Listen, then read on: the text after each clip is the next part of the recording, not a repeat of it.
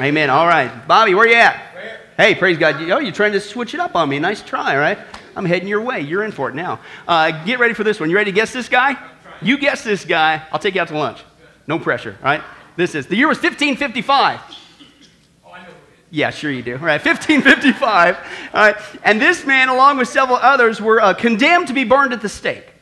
And you think, well, what was their horrible crime? Well, they refused to turn from the truth of salvation alone in Jesus Christ and place themselves under the authority of a dead church. So off to the stake they went. But it didn't start out that way. This one man was actually brought up by a respectable family, and he was even reared to serve in the court of King Edward VI, a Protestant king who not only abolished many of the false teachings of Roman Catholicism, but he was the first king to demand that church services, Christian church services, be spoken in English, the common language of the people. Because the whole point is to understand, right?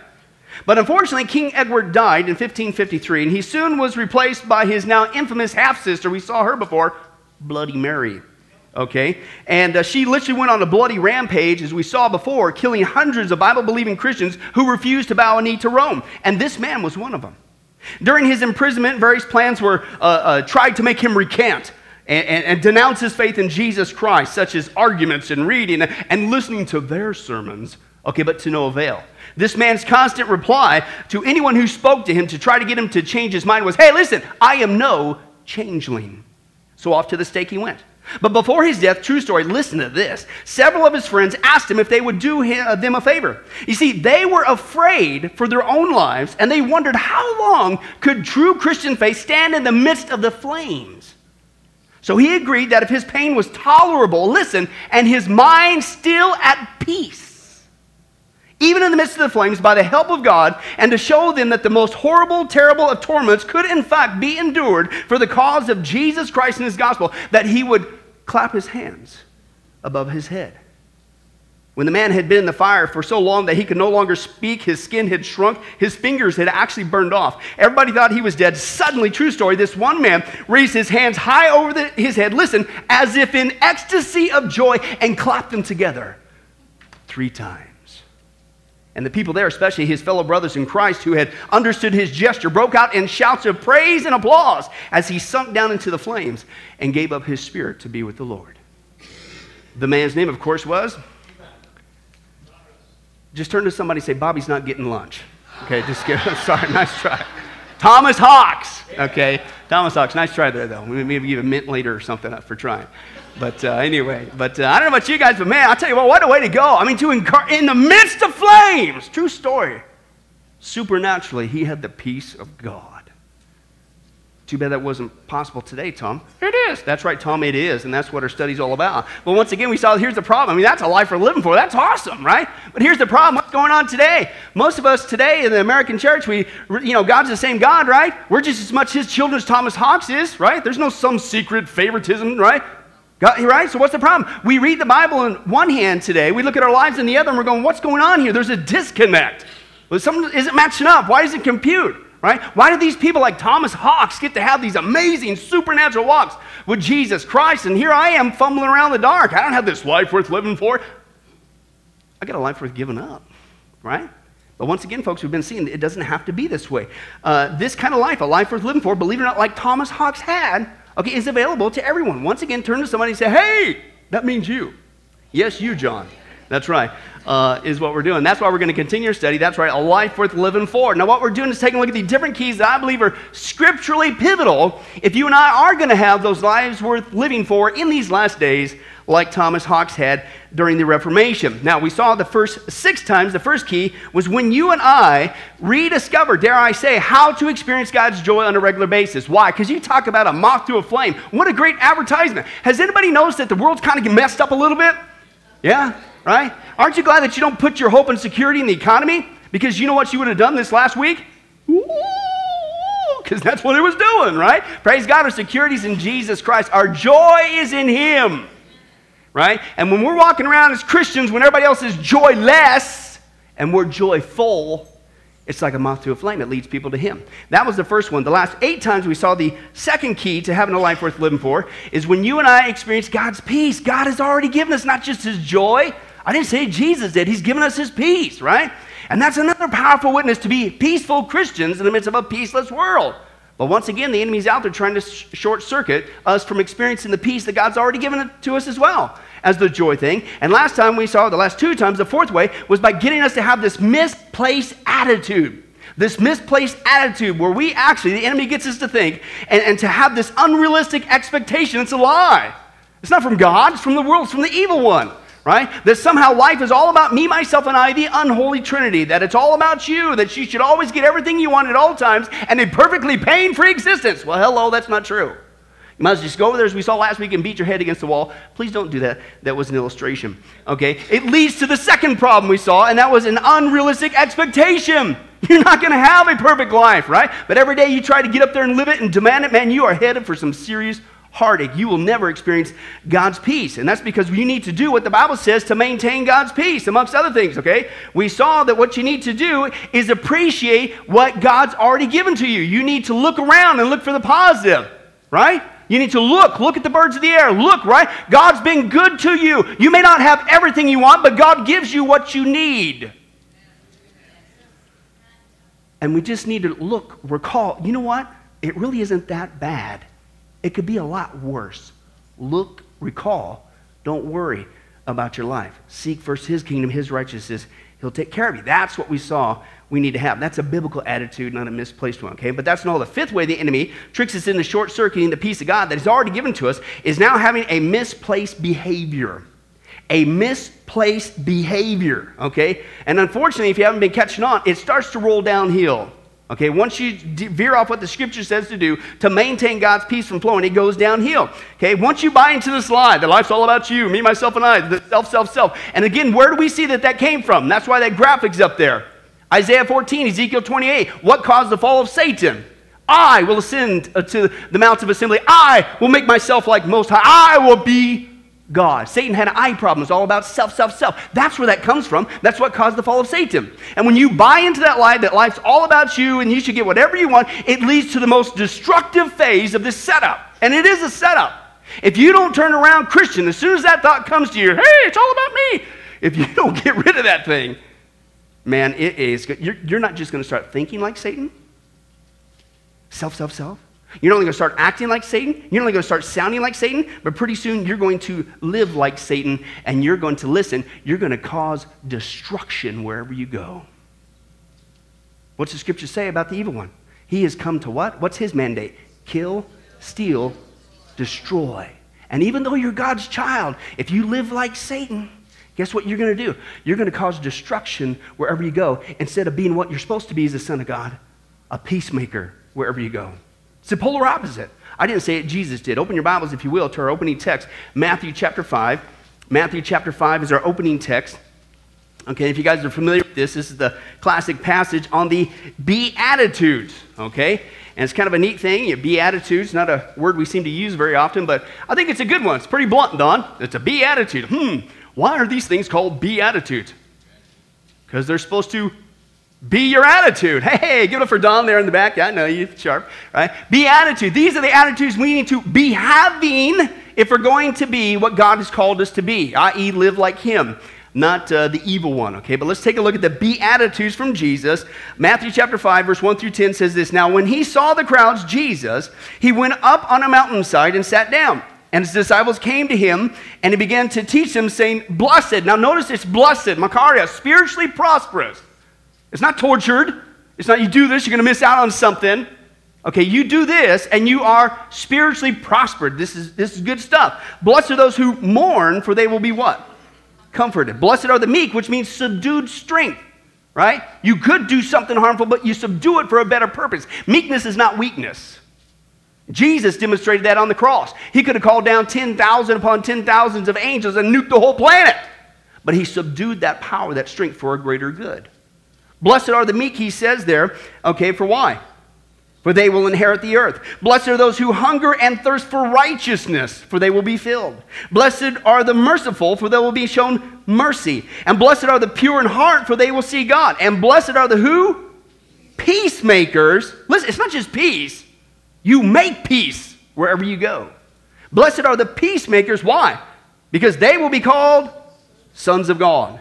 And blessed are those who are persecuted because of righteousness, for theirs is the kingdom of heaven. You know, like Thomas Hawks. willing to put his life on the line for the truth of the gospel. But what we see here in this classic passage, the Bible says if we're going to be demonstrating we're really God's disciples, i.e. his sons, what are some of the beatitudes we need to have? What should we be doing? We not only need to be meek and mild and mercy, and I love this. I don't have time to get into this too much. But he says, listen, hungering and thirsting for righteousness. You understand that? It's not just hunger for righteousness. It's not just thirsting for righteousness. It's hungering and thirsting for righteousness.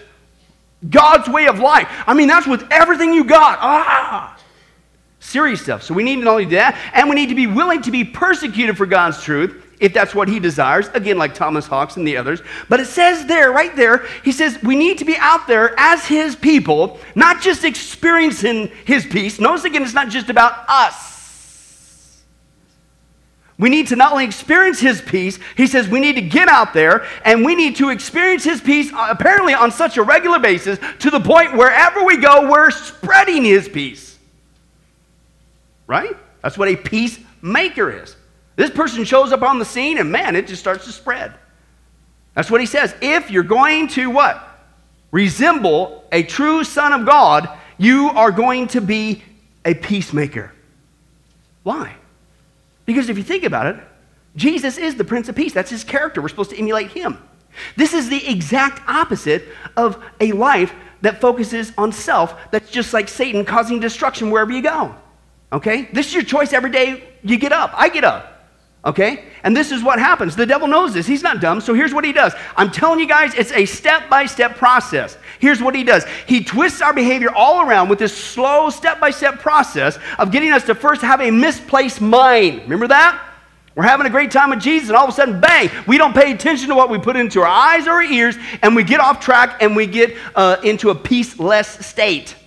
And then he comes in and he gets us into the next step with a misplaced lifestyle. And he says, hey, you don't look peaceful. I tell you what, here's what you do. Don't turn back to God. No, you need to have all these things to make your life full of peace. Remember that? Oh, then we don't stop there. Then he gets us to have a misplaced focus. Forget just things. Life is all about me. Then you have this misplaced attitude. You demand that you get everything that you want. And if you don't shut that thing off, you should have shut it off back in the first time when something in your train of thought got you away from Jesus. Back in the mind. But if you don't shut this off, I'm telling you folks, eventually you are going to, even though you're not, you're going to actually start to resemble Satan instead of Jesus. Can you believe that? You ever run into folks like that? In fact, believe it or not, even though we're supposed to be peacemakers, we turn into a bunch of troublemakers, and we start to follow not Jesus' beatitudes, but the devil's beatitudes. In fact, if ever there was a list of the devil's beatitudes, I think this is something that he does. This is his character, okay? And this is the devil's beatitudes. Blessed are the troublemakers, for they shall be called what? My children, Satan says. Blessed are the complainers. I'm all ears to those guys, he says. Hey, blessed are those who are too tired, too busy, too distracted to spend an hour once a week. Man, that's all. With their fellow Christians, they're my best workers, Satan says. Blessed are those Christians who wait to be asked and expect to be thanked. Hey, I can use them, the devil says. Hey, blessed are the touchy who stop going to church services. They are my missionaries, because they spread that wherever they go, right? Hey, blessed are those who are too bored with the minister's mannerisms and mistakes. They get nothing out of the sermons. Oops, let's move on. He's meddling. Blessed is the church member who expects to be invited to his own church, for he's a part of the problem instead of the solution. Blessed are those who gossip, for they shall cause strife and divisions, and that pleases me, Satan says. And blessed are those who are easily offended, for they shall soon get angry and quit and do nothing for Jesus. Blessed are those who don't give their time to carry on God's work, for they are my helpers, Satan says. And blessed is he who professes to love God, but you hate your brother and sister, for he shall be with me forever. Ooh, and he says this one, blessed are you who when you read this and you think, hey, it's that guy next to you in the pew, and not yourself. I got you too. Now, folks, if ever there was, in fact, let's go ahead and let's turn to somebody. Conviction alert. Conviction alert. Wasn't that? Whoa, wow, right? I mean, if ever there was a list of the devil's beatitudes, that's got to be pretty close, right? That emulates his character. He's come to kill and to steal and to destroy, okay? That's what he would have us to do, okay? And so this is the question, how does Satan get us to do this, man? How does he get people, even born-again Christians, into having this misplaced behavior, causing destruction wherever you go, instead of being a peacemaker, resembling a true son of God? Well, thanks for asking, Robert. It works well with my notes. The first way he does it, Tom, he gets us to have, once again, it starts in the mind. He gets us to have this negative mind, right? Nobody here has that negative mind, right? In fact, this is the greatest sermon you ever heard in your life. Yeah, let's move on. I really need to preach on this, okay? No, right? It's a negative mind, okay? And I'm telling you, folks, it starts in the mind. Of course, it's the exact opposite kind of mind we need to have if we're going to experience God's peace and be a peacemaker wherever we go, okay? The Bible says that here's what we need to do. We need to what? Philippians chapter 4, verse 4 through 7, rejoice in the Lord when things go your way. Always. This is a positive mindset. Right? He said, rejoice in the Lord always. And what do we say? Well, I can't find nothing to rejoice. Well, if God said to do it, that means it's possible. You just have to look around. I'll guarantee you it's there. We're going to see that in a little bit. Rejoice in the Lord always. In fact, you know what? This is so important. I'm going to say it again. Rejoice. I love that. He's making it for emphasis there. Let your gentleness be evident to all. The Lord is near. Do not be anxious about anything, but in everything by prayer and petition, with thanksgiving, present your request to God. Why? Here's the payoff. And the what? Peace of God, which transcends all understanding, will guard your hearts and your minds in who? Christ Jesus. Notice it wasn't just the heart, it was your what? Your mind, okay? So we saw this before, but apparently if you do it in the order it's presented, listening to God, the Bible says long before we present our request to God in prayer and thanksgiving so we can enjoy His peace, we already saw that. But apparently before you even do that, if you really want to experience it on a regular basis, what should you be doing first? What did Paul emphasize twice? You need to rejoice. You need to have this positive mindset. You need to be rejoicing in the Lord always. In fact, dare I say, you need to be having an attitude that rejoices in everything, including the seemingly small things that we don't even give God praise for. But if you would have that mindset, you're going to experience His peace. And listen, you're going to become one of those people that it just oozes from you. Like this little girl. She gave thanks to God. Watch this. This is cool. What? Jesus, heal me from my mouth. What did you do? I prayed to God, and it made me feel better. Wow, and then what happened? And then what happened, I feel better. So what did you say? I said, Lord Jesus, man, you pray that you get my mouth better and me, and just stay in it. That's what I said, and then He healed me. He healed me so much. And so what do you say?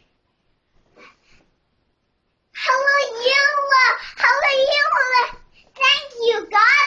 Thank you, God! Thank you, God! Thank you, God! Thank you, God! Thank you, God!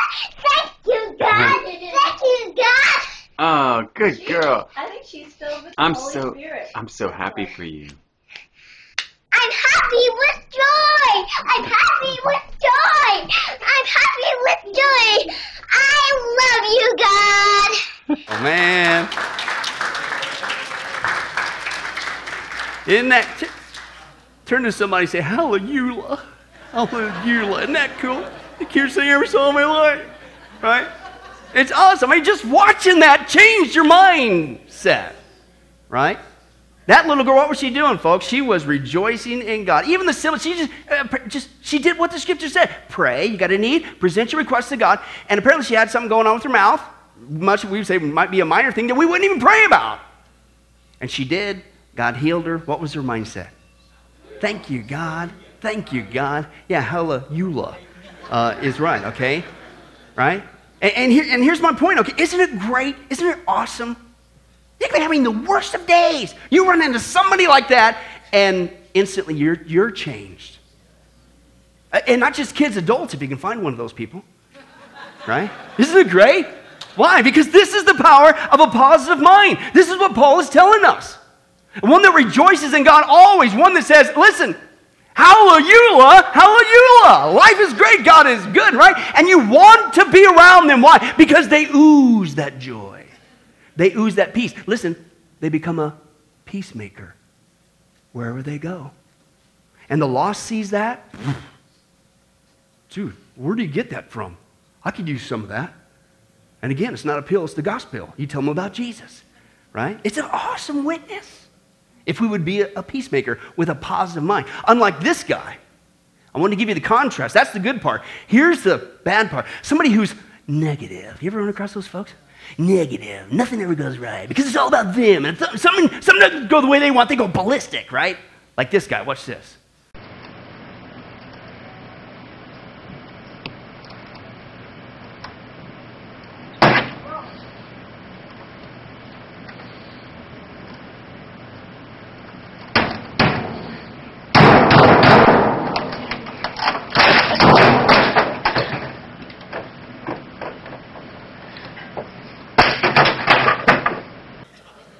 Wow.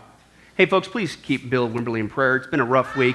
Hey, I'm sorry, Bill. I know can I tell you something? Listen, the reason why you were using an Apple II GS there is because that was the 17th computer. They ran out of laptops the first hour you showed up. But seriously, how many guys would you ever, around those guys, and you see that. So you got the little girl, got that example, get that back in your brain, and you see that, and then how many are tempted to be the guy who's looking over the thing? Say, hey, attention, everybody. As soon as that computer flew off onto the floor, you said, hey, everybody in the office, excuse me, I'd like to introduce you to my new best friend. No. Nobody wants to be around that guy, right? Why? Because he's got a negative mindset. He's causing, listen, destruction wherever we go. Because life didn't turn out apparently the way he wanted it. Right then, it's all about me. That's what self does. When self is on the throne, when you don't have this positive mind that rejoices in the Lord, he's on the throne. You become like Satan and you destroy things wherever you go. Okay? And then to make matters even worse, all you had to do, even in that situation, listen, because anybody ever blown it? Anybody ever do something like that? Yeah, you two chicken, raise your hand, right? Here's the good news. All you got to do is turn from it. Say, oh, man, Jesus, would you please forgive me? And, if somebody else said, hey, would you please forgive me? I was a bad example. That coworker, whatever the situation was. Would you please? That's all you got to do. All you got to do is just own up to it. You got to just confess. Would you please forgive me? I'm so sorry. And get back on track with Jesus. Get back to that positive mindset. Get back to that mindset like that girl. Hallelujah. Yeah, life is good. That's all you got to do. Oh, no. Apparently, that's too simple. Because we keep it going, unnecessarily so. And here's what we do. We come up with excuses, right? Instead of owning up to it. Excuses, we rationalize away and we say, well, listen, it's not my fault. The reason why I'm having such this negative mindset today is because I had a bad morning on the way to work. Yeah, that's what it is. Like this guy. Let's take a look.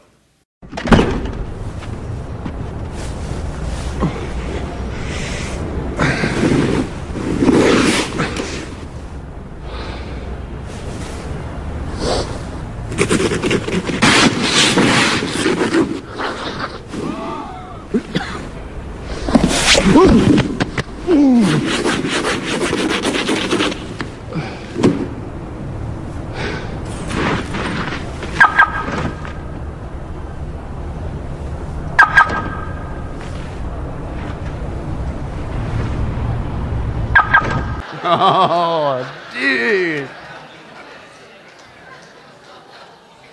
Just go back inside, put the covers over your head, and go back to sleep, right? It's going to be one of those days, okay? And granted, I got to admit, it's going to be kind of rough starting the way that day. If that's how the guy, before he hit the computer, he had that. I get that.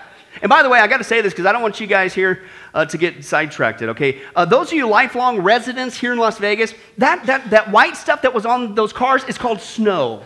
Have you heard of that? Have you seen pictures on the internet? Yeah? And I have to say that because you're probably thinking, wow, is that some of that nuclear fallout from the bombing they're doing here? No, it's not what it is. All right, don't get distracted. But I'll give you that. I'll give you that. Yeah, that's kind of a rough way to start the day, but it's still no excuse. Bang! Turn from it. Look for the positive. Hey, you know what I'll do? In fact, I'm going to it's always there if you look for it. Man, God, now I'm behind schedule. Now I got to go do my car, but I wasn't planning on doing this. I probably should have done this. I probably should have this heart. But I'm going to specifically leave a note here. It says, Jesus loves you on this car. Thank you for giving me an opportunity to be a positive witness before I even got to work. Right? Hallelujah. Hallelujah. That's the attitude. And then you have peace. You turn away from it. But no. Apparently that's too simple. We keep the rationalization going. We keep it going. Okay? And then we go even further back in time and we say, oh, no. See, I can't turn from this. Right? I got to have this bad attitude, this negative attitude, and be this bad witness. I got to cause this destruction. You don't understand. I didn't just have a bad way on to work this morning. You didn't understand. You have no idea how I was raised as a child. You see, the way isn't that what we do? We go further back in time. As a child. And see, because the way I was raised and what my parents did to me, you can't blame me for this negative attitude. Like this guy. I mean, this is call CPS on this one. This is gross. Let's take a look.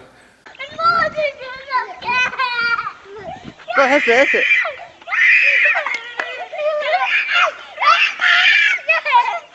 Let him out.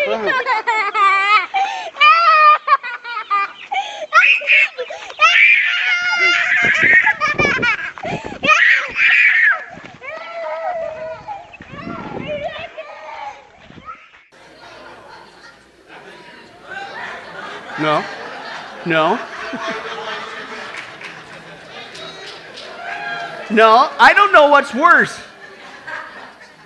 That's sick. That video, or you guys laughing at it. I mean, that's gross. It's like Freddy Krueger and Dracula all mixed into one or something. What do you do? What kind of a parent's that? Right? And again, I knew you guys would say this. I knew exactly you would say this. You say, hey, light bulbs are going off, aren't they? This is it. This is why Pastor Billy, he doesn't like chicken. It was it. Something happened to him as a child. I'm telling you, folks, don't buy into it. That's a lie. It has nothing to do with that, okay? It's just make-believe. It's nothing, so don't even buy into it, all right? And don't get sidetracked with what's going on here, okay? But isn't this what we do, right? Now, granted, we might have had some challenging circumstances growing up. I get that. We all have. Maybe you had a bad morning. I get that. But why do we purposely keep it going? Turn to somebody and say this. It's a choice to rejoice. Okay? Because that's really what's going on. That's what Paul's telling us. It's a choice to rejoice. You don't have to do this, but we unnecessarily excuse it, rationalize it, and listen, we keep ourselves in a prison of negativity.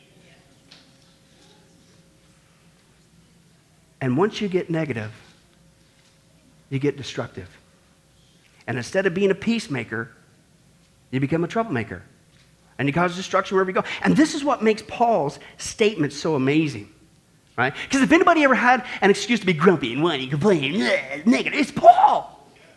Right? I mean, what's the context, once again, of this passage? He's in a dark, dank, stinky prison that I guarantee he didn't prefer, and he wasn't in there because he did something illegal, at least according to God. He's doing what God called him to do, and he's in prison, right? But what was he doing? He was rejoicing always. In fact, he was a peacemaker. He was not only experiencing God's peace, he was telling other people to do it too. I'm telling you again, rejoice. I'm writing this in prison. I get it. I get all the excuses. I got a line of them I could use myself. But I've learned the secret. I can do all things through Christ who strengthens me. I rejoice. And this explains the rest of the passage, what he says. Listen, he found something good. Listen, even in prison. He said, if you read the rest of the passage, he said, I was glad that my time in prison, granted, you might have to look around in your unpleasant circumstances, but it's there. I was glad, listen, that my time in prison was motivating others to share the gospel even more. Right? If you read the context.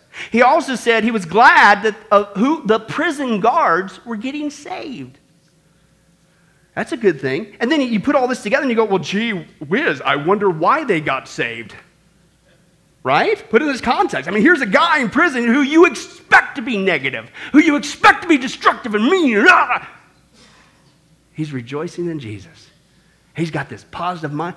And you know the guards are there with him. Dude, where do you get that? Can I have that?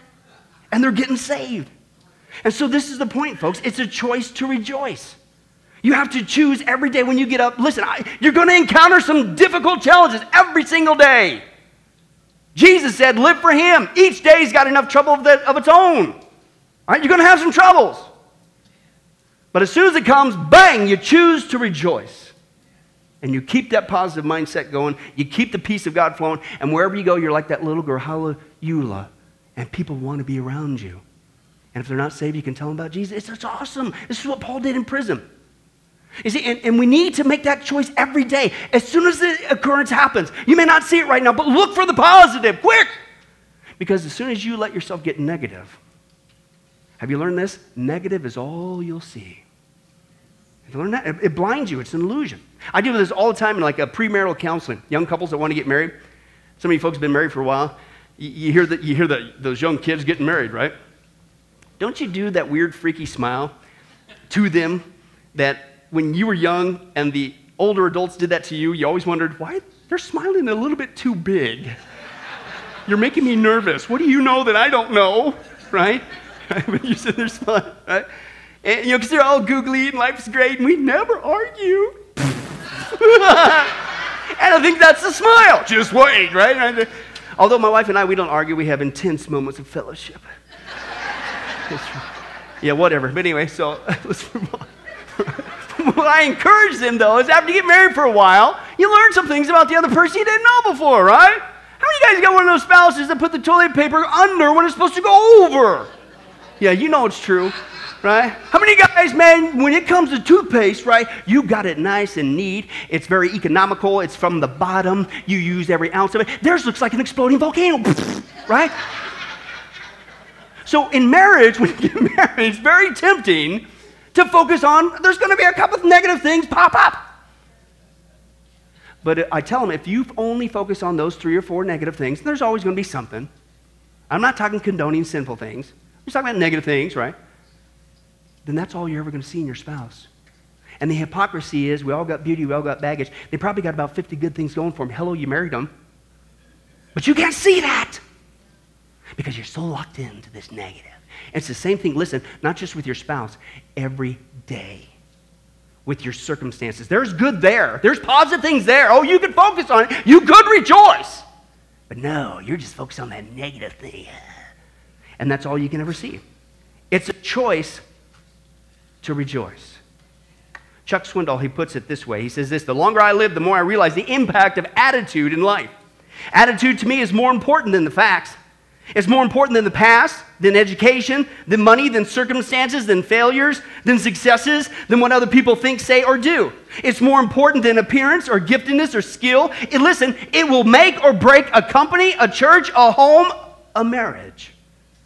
The remarkable thing is we have a choice every day regarding the attitude we will embrace for that day. We cannot change the fact that people are going to act in a certain way.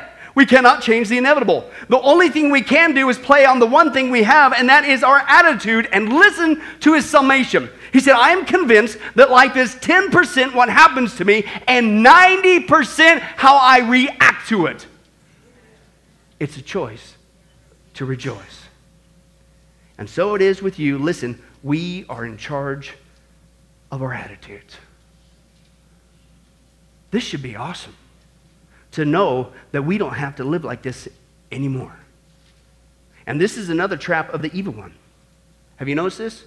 You sit there and you go, every day I need to choose to rejoice. But then the enemy comes in, oh, no, not you, not you. You can't change. You're just one of those negative people. It's in your genetic makeup. You heard this, I'm Irish. I have to. What? I'm sorry.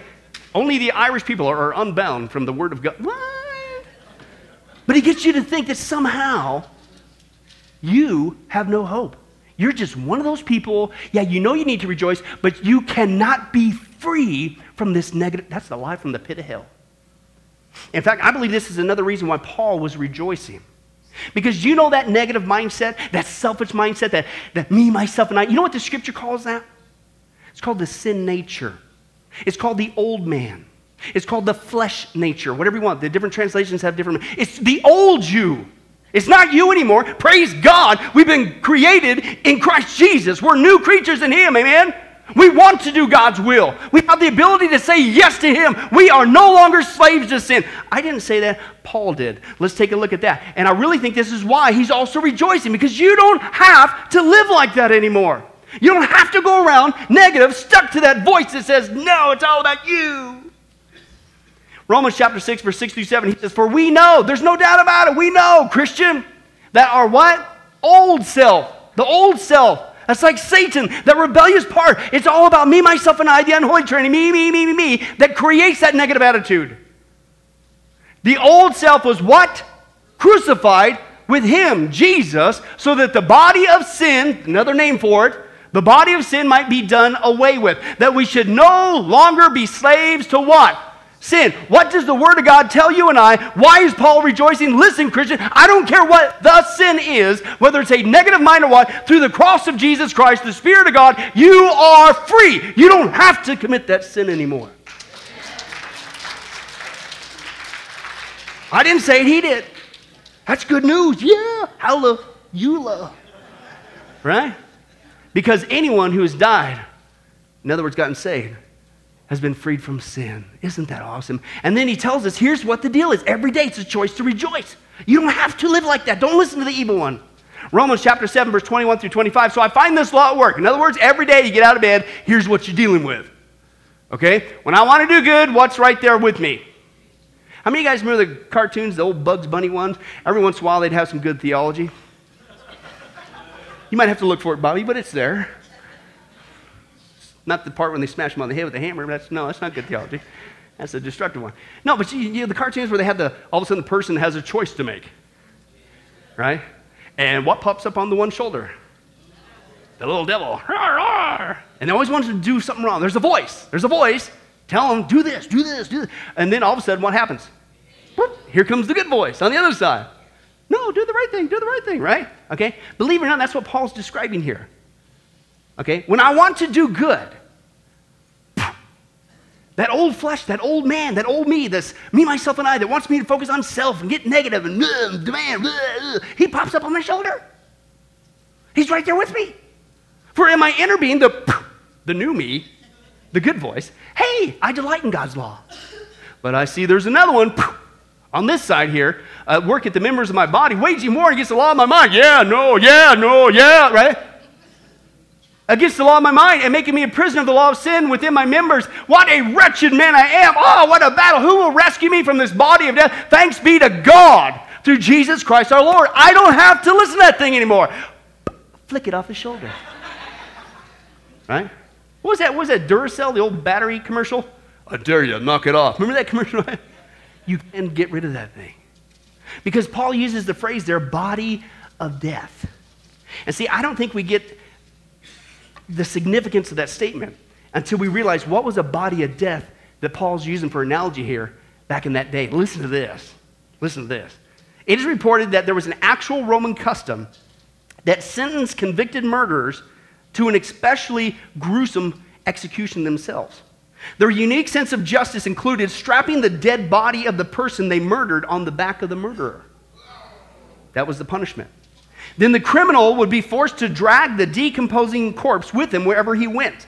And in just a few days, which doubtless seemed like an eternity, okay, to the convicted man, the decay of the person that he had killed, stuck on his back now, would start to infect his own body and eventually killed him. And it is believed that this is the torture, what a wretched man they are, that Paul had in mind when he expressed his joy of being freed from this body of death. The body of death is the old us. It's not you anymore. Praise God, that critter got crucified. But you still hear his voice. But that's not you. But see, that's what the enemy does. Because you'll hear that voice every day. And this is the war, the waging on your mind. Do you do it God's way? Or, excuse me, wrong one. The devil's way, got to be consistent. Or do you do it God's way? This guy is not me. This guy is the old me, the flesh nature. I am free. I am free. Half the battle is to know that you don't have to do what it says. The other half is knowing that's not me anymore. I'm the new me, the new Billy, created in Christ Jesus to do good works, who delights in God's law. That's who I want to be. I am free. Thanks be to God who rescued me from that thing, and I'm not him anymore. It's a choice to rejoice.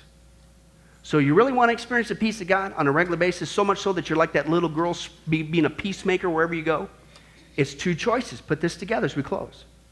One, you choose to rejoice. Look for the positive. It's always there if you look. And keep that peace flowing. But don't give in to the lie of the evil one, thinking that that's always going to be you. You're always going to be stuck like that. No, you choose to flick that old you off. And, dare I say, just like when you get out of bed, God, by your Spirit, I want to have this positive mindset. I choose to rejoice always. But God, at the same time, I take you at your word that says I'm no longer a slave to sin. I am set free. That is not me anymore. And you give that thing a proper burial mentally before you even leave the house. And it's a much better day, like with what this guy did. We'll close in prayer after this.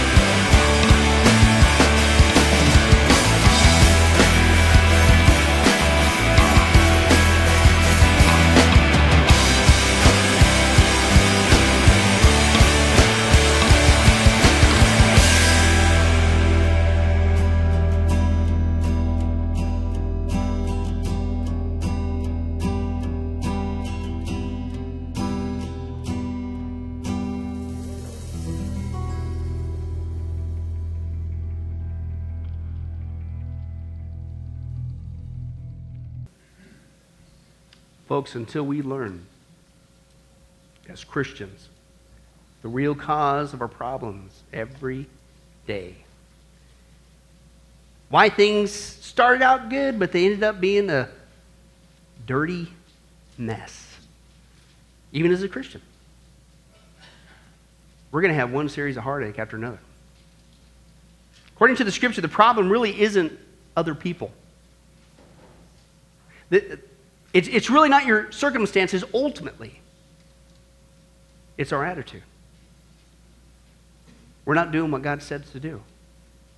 We're listening to the old you that needs to be put to death every day when you get up. Every day when we get up, make a mental note of the good news: I am free. I don't have to listen to that voice anymore. I put to death that old me, that negative me, that selfish, self-centered me, that's no longer me. Praise be to God. And I choose to rejoice in the good things that God is doing around me every day. If we live like that, we're not just going to experience God's peace. We're going to become, like that girl, a peacemaker. Hallelujah. Hallelujah. I love you, God. I am free. Let's be that church. Let's be those people in these last days in Las Vegas and around the world. That's when we're going to have a life worth living for. Amen? Let's pray. Well, hi, this is Pastor Billy Crone of Sunrise Baptist Church and Get a Life Ministries, and I hope you enjoyed today's study. But in closing, before you go, let me ask you one final question. If you were to die today, are you sure that you go to heaven and not hell? You see, here's the problem. The Bible says that nobody automatically gets to go to heaven, and that's because God is holy and we are not. The Bible says that the wages of our sin or our unholiness or the wrong things that we have done have separated us from God. And the wages of our sin or unholiness means that we deserve to die and receive God's judgment to go to hell and not heaven. In other words, we're disqualified for heaven. And that's because God being holy and us being not, the two cannot mix. So what are we going to do? Well, that's bad enough. The other problem is we don't even want to admit this dilemma, even though God already knows it all. And so out of love, God gave us something called the Ten Commandments to show us that we're really disqualified for heaven. We're not holy. We're not perfect like Him. Let's take a look at just a few of those here today. The Bible says, the Ten Commandments says, you shall not bear false witness. That means lying. How many of you ever told a lie before? Well, those of you who didn't raise your hand, you just did. Okay, let's be honest, folks. Let's not tell another lie. We've all lied. Well, believe it or not, that disqualifies you for heaven. That's how holy God is. He is the truth. He does not lie. And so that makes us a liar. Another of the Ten Commandments says, you shall not steal. Okay? How many have ever taken anything without permission? Well, all of our hands should have went up at that one. We've already said we're a bunch of liars. Okay, well, we've all done that. And it doesn't have to be a bank. It could be a pencil in the third grade. That means that we're a thief. Okay? The Bible says that God is so holy, even His name is holy. And that's why one of the Ten Commandments says, you shall not use the Lord's name in vain. Hey, folks, isn't it ironic how now the blessed name of Jesus Christ, the Bible says there's no other name under heaven by which men might be saved, Jesus Christ, has now become a cuss word? Folks, the Bible says that's the sin of blasphemy, okay? And folks, let's be honest. We've used God's name in vain before. The Bible also says in the Ten Commandments, you shall not commit adultery. And Jesus takes the standard even higher. He says, listen, it's not just physical adultery. He says, surely I tell you that if you look at another person with lust in your eye, you've committed adultery in your heart. God looks at the heart. One more out of the Ten Commandments says, you shall not murder. And you might say, well, hey, I haven't done that one. Really? The Bible says that the sin of hatred is akin to the sin of murder. You, in other words, in your heart, wish they were dead. You pulled the trigger, if you will, in your own heart. And the Bible says God sees that, and it's just as bad. He knows the mind, He knows the hearts, the thoughts, and the intents that we have. Folks, that's just 5 out of the 10 commandments. How you doing? Not very well. None of us can keep them. They're God's x-ray to show us that we're disqualified. And so when, not if, your time comes, because we're all marching towards the grave at different speeds, you're going to have to stand before God. And you're going to have to say who you really are. He already knows. Hey, God, let me into heaven. I'm a liar. I'm a thief. I'm a blasphemer, adulterer, and a murderer. Folks, the Bible is clear. Such people as these will not inherit the kingdom of heaven. That's the problem. Here's the good news. God so loved the world that he sent his one and only begotten Son, Jesus Christ, that whoever believes in him, what he did on the cross on our behalf, that we will not perish, we will not go to hell, but he will give us the gift of eternal life. Jesus died on the cross to forgive us of all of our sins. It's something that we don't earn. We can't earn. It's a gift, the Bible calls it. And a gift cannot be earned. He was taking the death penalty in our place. That's what the cross was of the day. And that if we would just ask Jesus Christ to forgive us of our sins and believe that in our heart that God raised him from the grave, showing that his death is satisfactory to God to forgive us of all of our sins, no matter what we've done, the Bible says we shall be saved. The Apostle Paul says that if we confess with our mouth Jesus is Lord and believe in our heart that God raised him from the grave, we will be saved. Let me give you a common analogy of what God's doing and what he did for us with Jesus dying on the cross on our behalf. In life, we know that people can be sentenced for a crime to where they're actually on death row. The courtroom scene has completely finished. The gavel has already sounded. They are going to jail, and they're just awaiting their time before they go to the death penalty. As they're sitting there in the jail cell, it's a proven fact they did what they did. Everybody knows it. They're just waiting for that time for their number to come up, so to speak, and walk down that hall and be executed. There's nothing they could do to reverse their crime. No amount of good works in that jail cell can reverse what they've done. It's too late. It's over. But believe it or not, there's one way that people even today can get off a death row. And that's if the one in authority, the governor, if he were to, out of mercy and kindness, nothing that the person did, because they don't earn it and they don't deserve it, and they can't earn it, if he would grant them what's called a pardon, out of the kindness of his heart, he has the authority to grant them a pardon and absolve them completely of their crimes against the state. And did you know that there's actually been people that this has happened to, that the governor, out of mercy, has granted them a pardon as a gift, and they've gone down to the jail cell and handed that person, extended it through the bars, here, I'm granting you a pardon. If you would just receive it, you can go free right now. And did you know that there's actually been people who've said, no, I don't want your pardon. And so what happened is of their own doing, even though they had a way out, they still had to go to the death penalty. Folks, can I tell you something? That's what God did for us with Jesus dying on the cross. He sent his Son to take the death penalty in our place. God has the authority to grant us through Jesus a complete pardon. And every day that you're still alive, God is extending to you spiritually this pardon. But a pardon does you no good unless you reach out and receive it by faith. Won't you do that today? Won't you call upon the name of Jesus Christ? Ask him to forgive you of all of your sins, to trust in his work on the cross to pardon us from all of our crimes, our sins against God. God loves you. He wants a relationship with you. But there's only one way to heaven. It's Jesus. There's only one way to get off a death row. It's through the cross of Jesus Christ. Won't you do that right now? Well, this has been Pastor Billy Crone of Sunrise Baptist Church and Get a Life Ministries. And if there's anything that we can do for you, please don't hesitate to contact us. Our number, our information will come up here on the screen shortly. And if there's anything we could do for you, please don't hesitate to let us know. Thank you for joining us. And remember, I hope to see you in heaven. God bless.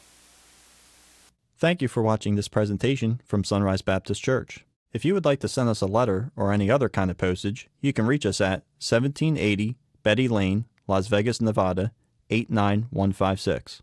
For more information, you can give us a call at 702-452-8599 or email us at bcrone@getalifemedia.com, or you can visit our website at www.getalifemedia.com. Billy Crone and this ministry can also be found on Facebook and Twitter. Join us for services at www.sunriselv.com.